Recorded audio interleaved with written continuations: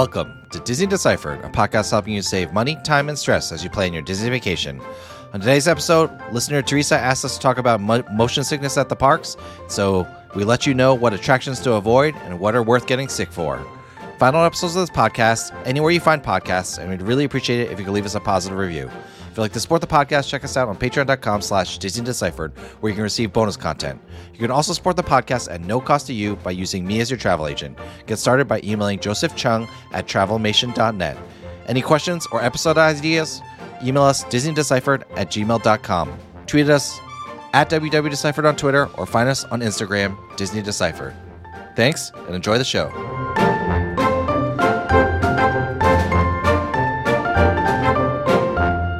Hi, I'm Joe from As the Joe Flies.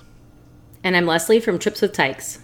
And welcome back to Disney Deciphered. So on today's episode, we received an email from Teresa, a listener, and she wrote in asking us to discuss motion sickness in the park and, what rides to look out for. We have kind of taken it and put our own spin on things. And so what we're going to do today is talk about motion sickness at the 4 theme parks at Walt Disney World, but discuss rides that it's pretty obvious that you should avoid for motion sickness, rides that are sneaky that you might not think might affect you with motion sickness but can kind of sneak up on you, and then rides that are worth the pain as long as you don't get to the point of actually getting sick. Before we get started, a reminder: you can support the podcast at patreon.com/DisneyDeciphered. Subscribe there to receive bonus content, and also if you would like to, please check us out on YouTube, youtube.com/@DisneyDeciphered, and like and subscribe to the channel there. All right, Leslie, motion sickness is like a very broad category. People suffer from different types of motion sicknesses.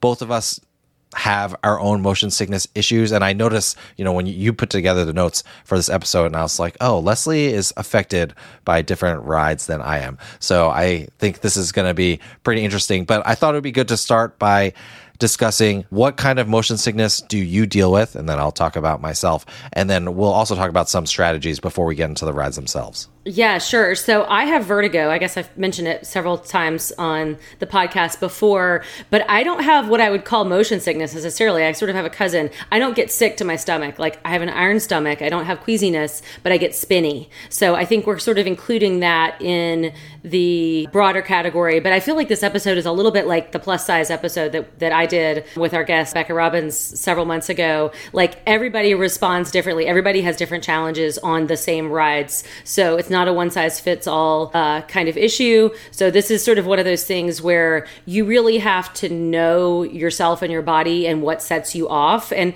hopefully, I think most people, certainly adults, know, like, this kind of movement bothers me, but this other kind of movement doesn't. Much, much harder with kids, especially if you haven't taken them to an amusement park anywhere before, and you might find that you have challenges that come out of nowhere. I know this is a big issue for folks who cruise the first time with a child. I mentioned this years ago on our cruise episodes. I had a friend who took a child who had no motion sickness issues on a cruise, and suddenly he was violently ill for 4 days. So, like, this can happen. So I do think you really have to sort of know your body, test out what you can before you take a big, week-long Disney vacation. If you can go to, like, the Six Flags around the corner and see how your kid does on certain rides, that's probably worth the $39 admission or something like that. Yeah, I think that's a great point. It's not one size fits all. For myself, I get motion sickness. Like, I've had to sit in the front of the car, like, as soon as I was able to. I get motion sickness in cars. Like, I can't read in cars. Speaking of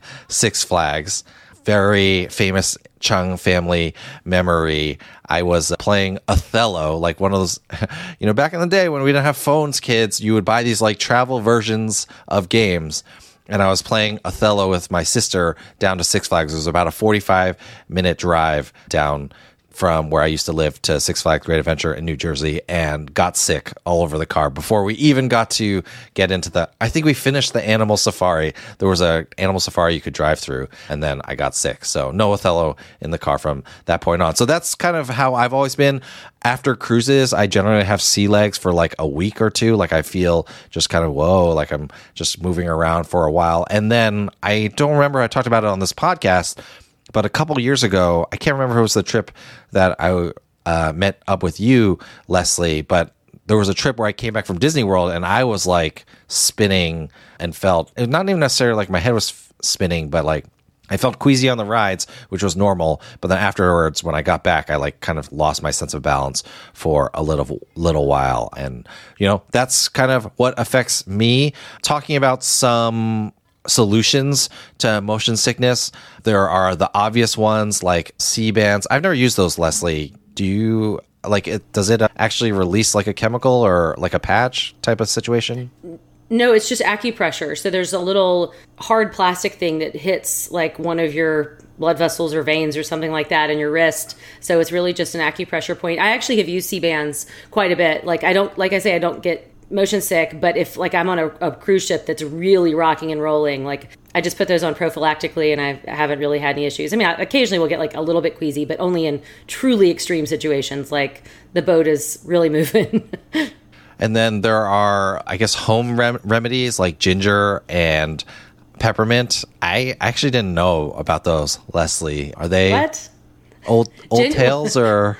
No, I mean ginger is something that like during pregnancy, like a lot of women use for nausea and things like that. I definitely like had ginger juice during my first trimester of pregnancy. So this is a man thing, Joe, that you don't know about this maybe.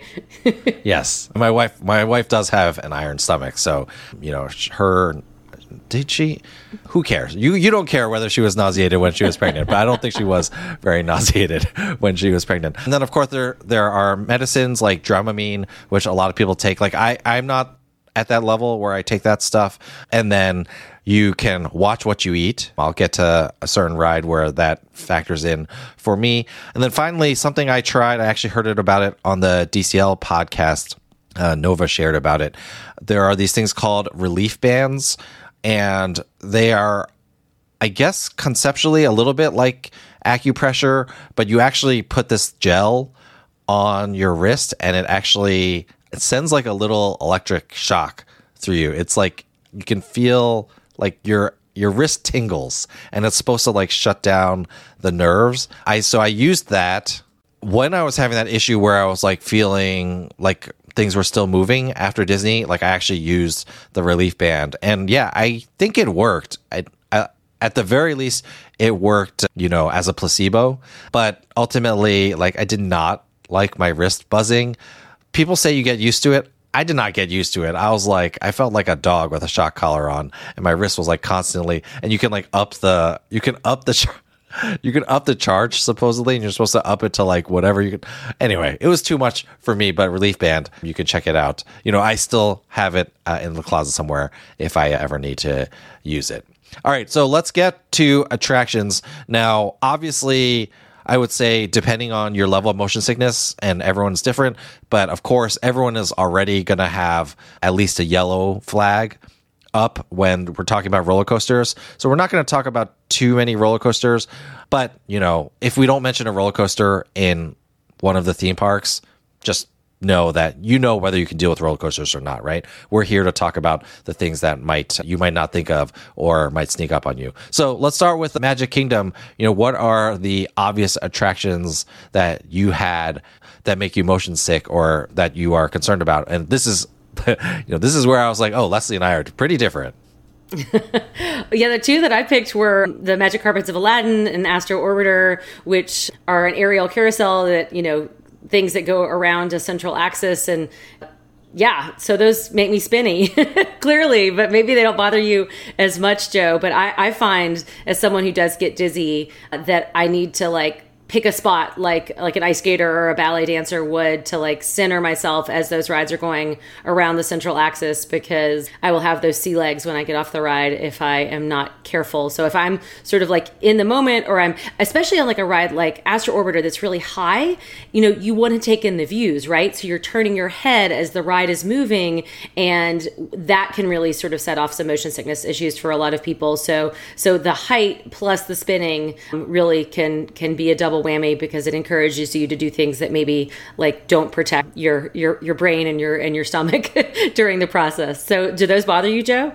So I would say Astro Orbiter does a little bit, because Astro Orbiter, we've said it before, you feel like you're falling out a little bit. It's not because you're going so fast, but the angle of the actual ride vehicle gets slanted, so you're kind of falling in towards the center a little bit. So that one gets me a little bit, but in general, aerial carousels don't bother me too much. But if something like that bothers you, then yeah, you definitely want to also throw in Triceratops Spin at Animal Kingdom. I know we're not at Animal Kingdom yet, but those are the ones to watch out for. But then besides that, Magic Kingdom is pretty relaxed. Obviously, there are some roller coasters, Big Thunder Mountain, Seven Dwarfs Mine Train, but you're not worried too much about the attractions there. Now, what are the kind of sneaky attractions at Magic Kingdom that you think people might not think to watch out for, but should possibly consider?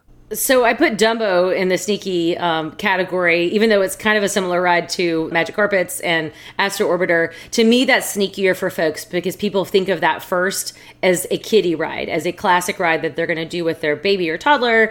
And you think less about the spinning first. You think more about the theming.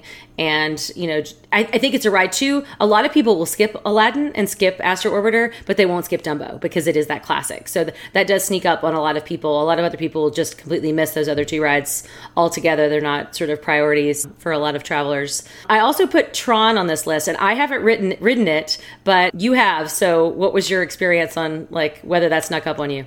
It did not sneak up on me. You're kind of expecting it. It is a little bit, it's different because you are riding a bike and you're not kind of in a seated position. I actually felt like that helped me a little bit because I was always watching forward, but there's a big acceleration at the beginning. I would say the thing with Tron, the reason why it's not too bad is it's short. And so, my kids complain that it's too short, but I said the first time I rode Tron, it was only 60 seconds. That was great because no matter how many twists and turns there were, I was able to survive it. So, yeah, but I definitely think Tron is, it can sneak up on you because the other thing is people will tell you it's short.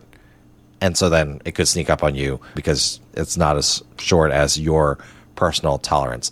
Yeah, one thing I've heard from a lot of folks who've ridden it is because you are leaning over, some people find the pressure in their stomach really uncomfortable. So that's a way it might sneak up on you, is just that weird positioning. But yeah, I sort of feel like that positioning might make me feel like I'm more in control, like I'm riding a motorcycle or something like that. We shall see when I do it. I am grateful that it's short. Yeah, not pro tip, but something to note there. I think you feel that pressure on your stomach when you think that you have to lay forward on the, not cushion, but the metal in front of you or whatever that is, the seat, or it's weird talking about it because you're leaning forward. Actually, though, the harness behind you, that's not actually what is keeping you on the ride. It's actually your leg harnesses that are keeping you on the ride. So the physical thing behind you, mentally, you sort of are assuming that you're kind of clamped in a la Flight of Passage, but you're not. So you can actually sit up, and that's a good point, Leslie. The first time I rode it, I was kind of hunched over all the way, and I'm not sure if it was the pressure on the stomach or that was a weird position. But from that point on, every time I've ridden it, I've kind of sat up a little bit more, leaned backwards so that I'm not as pressed up against the motorcycle. And that really made it so it doesn't bother me.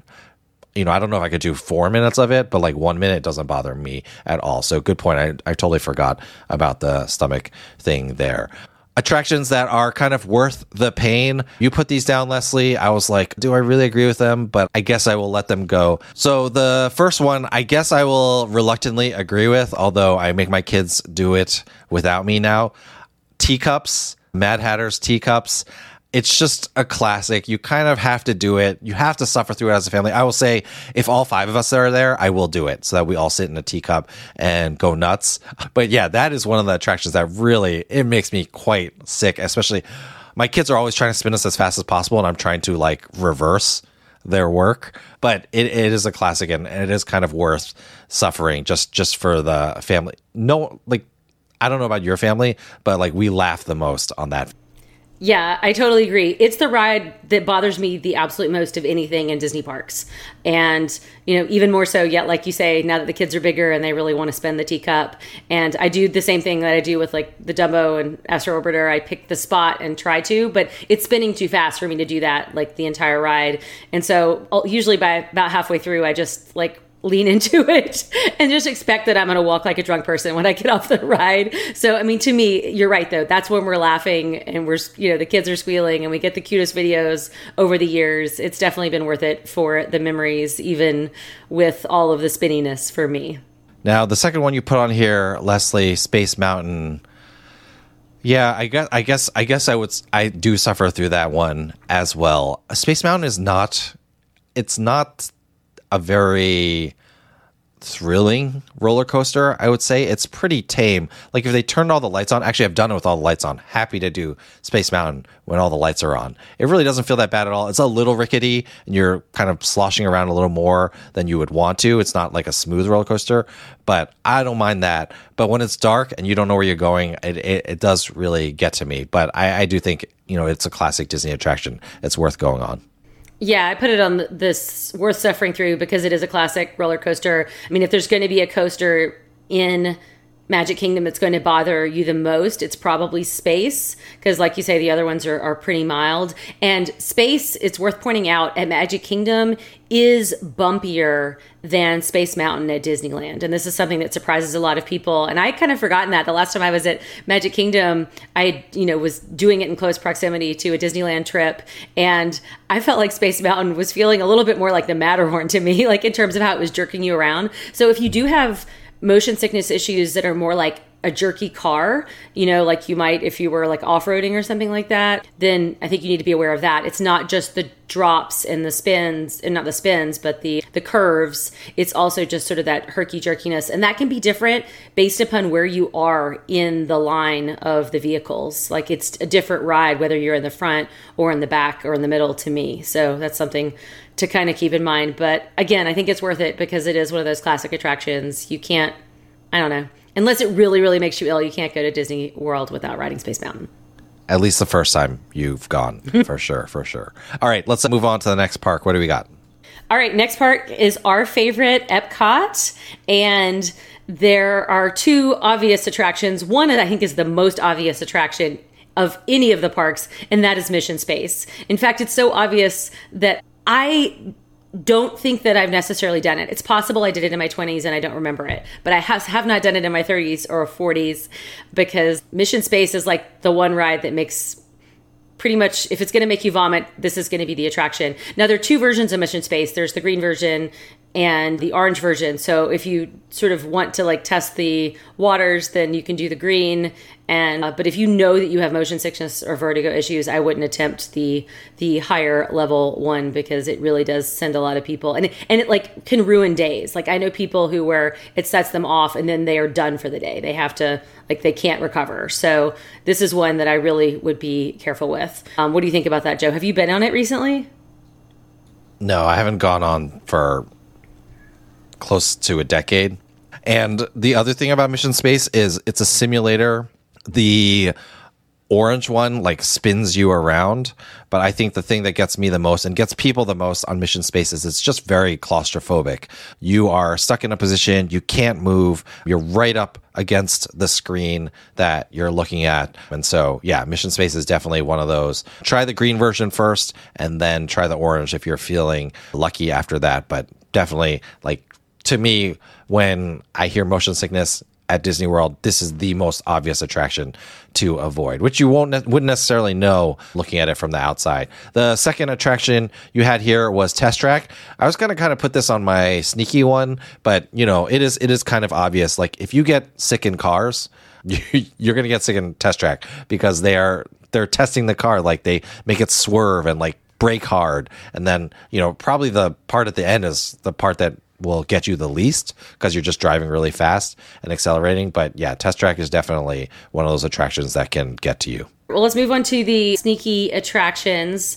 I put Remy's Ratatouille Adventure on this list. And the reason is, this is a kiddie ride, a dark ride, but it has a combination of ride vehicles going in front of screens in addition to going through physical sets. And anytime you're having that screen-based movement, that really can bother a lot of people with motion sickness or vertigo issues, because you're not moving, but you feel like you're moving, and the screen is sort of creating that effect. So this is one that definitely can get a lot of people. And then the ride vehicles themselves do kind of spin at certain places, to at least turn around at certain places, not super fast, but that can set some folks off as well. So definitely that's one to watch out for. But it's not to the level, I should just say, that bothers me. It's never been, I say teacups bother me, Astro Orbiter bothers me, but I'm fine on Remy. So this is sort of one of those, your miles may vary kind of attractions depending upon what bugs you. Yeah, I definitely agree. It can sneak up on you. Just the trackless vehicles, they can get them to like move and jerk a little bit, and it's just like more than you would expect. Now you have Canada Far and Wide on here, Leslie, which props to you. This is a very deep cut, the attraction, the video show at Canada. I'm guessing it's because it's like huge screens and just like a lot of movement on screen. Yeah. So if IMAX movies bother you, the same idea, really wide screen. And I had to close my eyes on it last year. I remember going into it at the end of the day. We thought, we're going to just have a rest and get get a place to kind of sit down, because there's not a lot of seating in there, but you can kind of get a little bit if it's empty. And I had to close my eyes because there's it's some scenes where they're like soaring over the landscapes and on this giant screen, and there's just a lot of movement. So definitely that's a real sneak up on you. But again, maybe not an attraction that's on everybody's must-do list. So it might take you a while to discover that this is a problem. Is it standing? I know like the China show is standing, and is this one standing as well? France is sitting down. Yeah, it's standing, but there are some benches, a very limited number. I mean, mostly usually for folks with disabilities, but a lot of times it's so empty that like everybody who's in there could sit in the benches. All right, so let's get to the ones that are worth it. I will do the easier one, and that would be Soarin'. Same situation, like if IMAX is tough for you. Also, if you're scared of heights, by the way, Soarin' is one that you want to avoid. There's not a ton of movement. It's all in your head, really. There's a little bit of rocking back and forth, almost like you're sitting in a swing, and not like actively swinging, but just swaying a little bit. But because of maybe there's a little bit more side-to-side movement, but not a ton. But because of the gigantic IMAX screen that you're on and that it looks like you're flying, it can definitely get to some people. So Soarin' is one. I think it's worth it. I actually think it's the one that, motion sickness-wise, definitely worth it. If you're scared of heights, though, maybe you want to skip that one. But I'm guessing people have realized, since we didn't put it on our obvious list, that this attraction is going to be on our worth the pain list. Leslie, what do we got? Cosmic Rewind. And this is, a lot of ink has been spilled about this attraction when it debuted last year. I guess that's where we are now in the timeline. And, it's a great, great coaster, but it sets a lot of people off. So much so that there was publicity about how Disney had barf bags, or people were like throwing up into the like trash cans right outside of the exit. And it's made all the more difficult. Like you get off the attraction and then you have to immediately climb a flight of stairs. So if you're dizzy or not feeling great, like exerting yourself to climb the flight of stairs is, not a great way to end the experience. But, I was really worried about this because it is a coaster, but it also is a coaster that spins. And then there's things happening all around you that you want to take a look at. So when I rode it for the first time, I thought it might set off my vertigo. So I was sort of very careful not to turn my head, to strain to look at the different attractions, which meant I maybe couldn't get the full experience of the ride. But I did it a couple more times since then, and, could very sort of carefully and cautiously move my head. But this is sort of one of those ones where if you have issues, I would try to sort of set your body first and not be looking all around until you figure out how much this is going to set you off. And thus far, I have not had any real spins getting off of it, and I've been okay. But I know from riding it with you, Joe, that it has set you off quite a bit more. What do you think? Oh yeah, it is I can't do another thrill attraction for like at least a few hours after I do Guardians of the Galaxy Cosmic Rewind, but I do find that it's worth it. So my other bits of advice, I never ride this attraction on In fact, I try to ride it first thing in the morning, nothing, just, and then I skip breakfast. So like, I do not ride this with a full or even partially full stomach at all. Like, I know that would be pretty dangerous for me. You know, I don't think I've ever felt like I wanted to be sick, but I could see how, like, if I was very full, and definitely if I had taken a few alcoholic beverages, I would be, you know, pretty at risk there. So that's the first thing. I always ride it as early as possible with as little food in my stomach as possible. And then the second thing is I always focus my head on the direction of the movement. So the car is going to spin around. And so sometimes you're 90 degrees. If you're facing forward, you'd be looking 90 degrees compared to the direction you're moving. I always turn my head to look at the way that the car's moving. And I've never risked actually like looking around and looking at the planet in the middle as you're spinning around. Like, I know that's kind of a recipe for disaster for myself. And then the last thing I would say is, like, you don't need to be a hero. There are benches at the bottom of the stairs before you have to go up them. You know, just take a minute, rest, relax, and then go up the stairs, and then rest again when you get to the other side of the stairs. You know, if it takes you out, you know, it'll take a little bit of a while. But everyone who rides it and survives it, it's like one of people's favorite attractions. It really blows people away, and definitely worth the risk in our opinion. All right, so let's move to Hollywood Studios. So with the obvious attractions here, you've got Rock and Roller Coaster. This is the only roller coaster with an inversion at Walt Disney World, so you're definitely going to want to bear that in mind. Tower of Terror, this is just all ups and downs. I think, you know if you're good at that, but for most people, it's just going to make you feel like your stomach is in your throat. And so that is kind of an obvious one to avoid. And then Alien Swirling Saucers, say whatever you want about the attraction itself. That type of attraction is called a whip attraction, and you're just whipping around back and forth. So that can really get to you as well. Now, what are the sneaky attractions at Hollywood Studios that are, we got to kind of keep an eye out for? So both Star Wars themed attractions, I put Star Tours on there, as well as Millennium Falcon Smuggler's Run. And the reason these cause issues for a lot of folks is that they are screen-based attractions with the ride vehicles sort of moving and simulating movement in conjunction with the screens.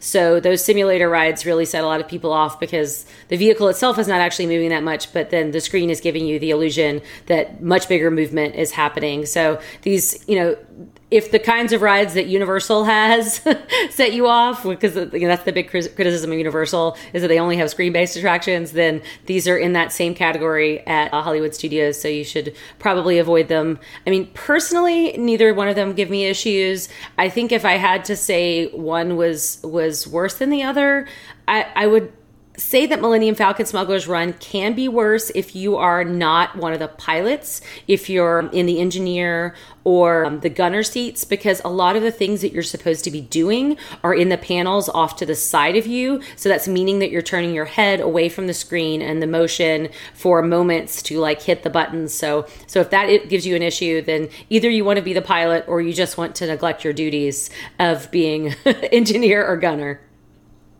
You'll make it to the other side of the mission regardless of whether you repair the ship or not. Spoiler alert. Yeah, I think Millennium Falcon Smuggler's Run is a little bit worse. Star Tours is older, so in some senses it's a little bit bumpier, but you're kind of always facing forward. And again, I do think the kind of claustrophobia comes into effect here, and Smuggler's Run is just a smaller cockpit, so that's going to be affecting you a little bit more. Now, on our definitely worth the suffering list, that will be the third Star Wars attraction, Rise of the Resistance. Again, it's one of these trackless vehicles like Mickey and Minnie's Runaway Railway or Ratatouille.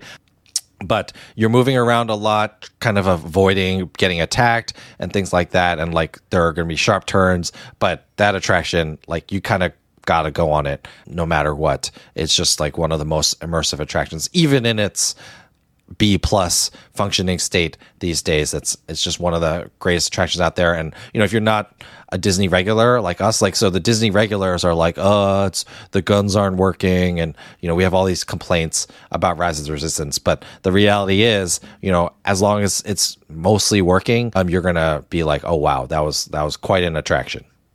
Yeah, I totally agree. And we should also mention there's a small drop at the very end of it, not like Tower of Terror level, but there is a small one, and it is sort of a very split second of stomach in your throat. But it's pretty low key. Like, I would say the drop is probably like one of those like kiddie drop rides that you might have in an amusement park, like enough that you feel it, but not much more than that. So I think it's definitely worth the suffering. It's a truly epic attraction, and worth seeing if you haven't done it yet.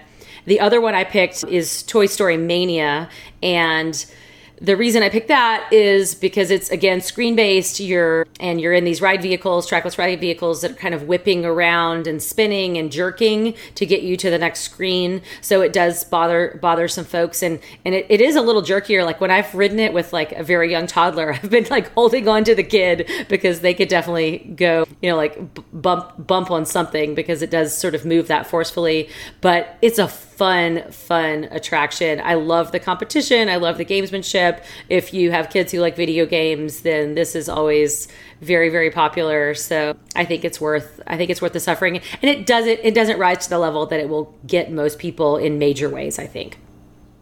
Yeah, I'm glad you put it on here. I mean, because I would have included this on my sneaky kind of motion. I didn't realize it until I started having those problems a couple of years ago, that when I get off Toy Story Mania, I'm just like, oh, that was a lot like more bumpy and more jerky than I thought. But all that being said, like, I've never considered not going on Toy Story Mania. It's just definitely worth the, I would say, light bumping, but it's just more jerky than you would expect from a kid's ride.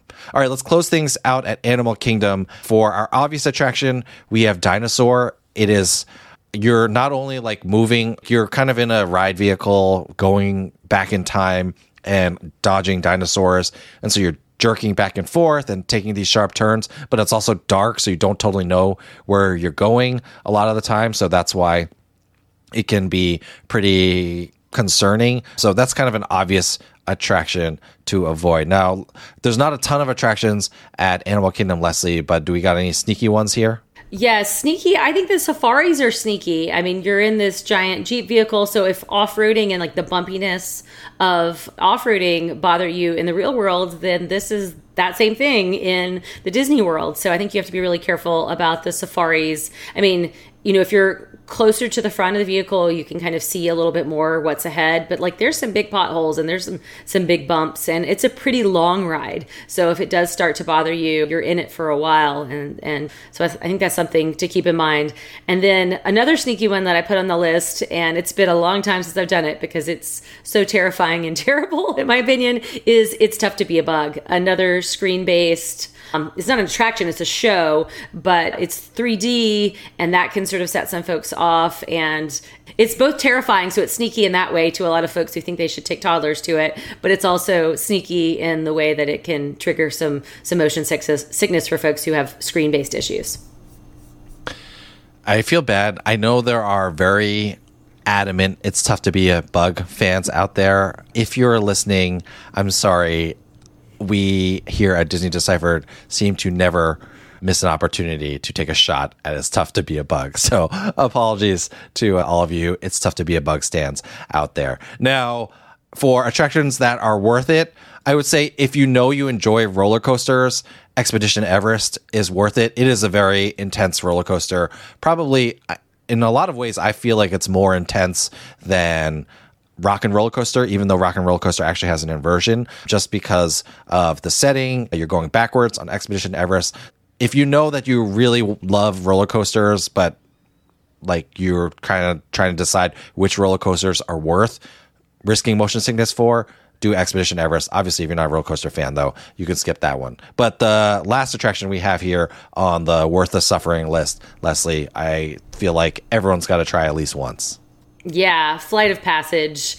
I mean, one of Disney's absolute best. And another screen-based attraction. You're riding a Banshee, so you're sort of in that same setup that we mentioned for Tron, where you're riding a bicycle, so that can sort of set some folks off. But then you're flying, and the screen is simulating the movement in front of you, so it does set a lot of folks off. I would say maybe not as much as like some of those screen-based attractions at Universal. Like, I think it's sort of in the middle of, if you were to rate screen-based attractions, it's not one of the worst. So I do think it's worth that risk if you can tolerate it, because it's a beautiful ride. It's a beautiful, beautiful ride, and one that I want to do again and again and again and again every trip.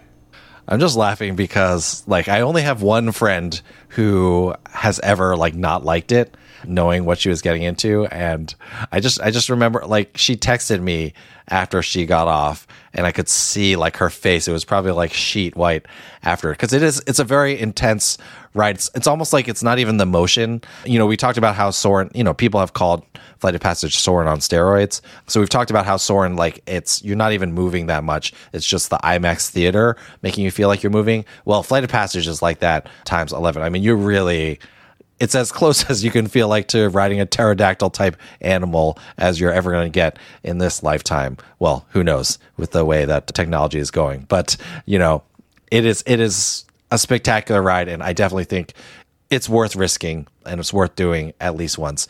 Well, that does it for our, thoughts on attractions to watch out for motion sickness wise at Walt Disney World. If you have any thoughts, you can email us DisneyDeciphered@gmail.com, tweet at us at WDeciphered on Twitter, or message us on Instagram, Disney Deciphered. Also, you can head on over to our YouTube page, youtube.com/@DisneyDeciphered. Give us a like, drop us a comment for what we got wrong for these attractions. We're going to end with our traditional Disney do or don't. Leslie, what do you have for us motion sickness wise, Disney do or don't?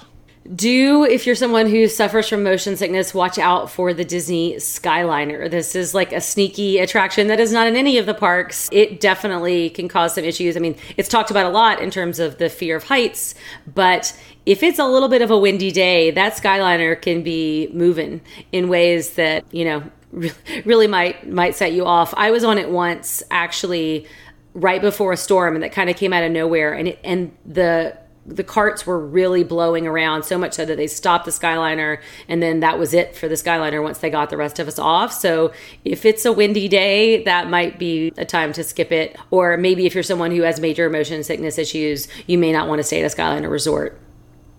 Yeah, and also, of course, if you're afraid of heights, the rocking, even if you're not motion sick, that rocking is not gonna help. All right, so thanks again to Teresa for your episode idea. We really enjoyed it. Hopefully that answers some of your questions, and hope you have a great trip coming up. Thank you everyone else for listening, and other than that, Leslie, thank you for taking the time to talk to me, and I will see you screaming your head off on teacups with me next time we're together. We gotta do it. Spin as much as possible. Put it on Instagram Live or do whatever social media nonsense, Leslie. We got to do it. Thanks, Joe.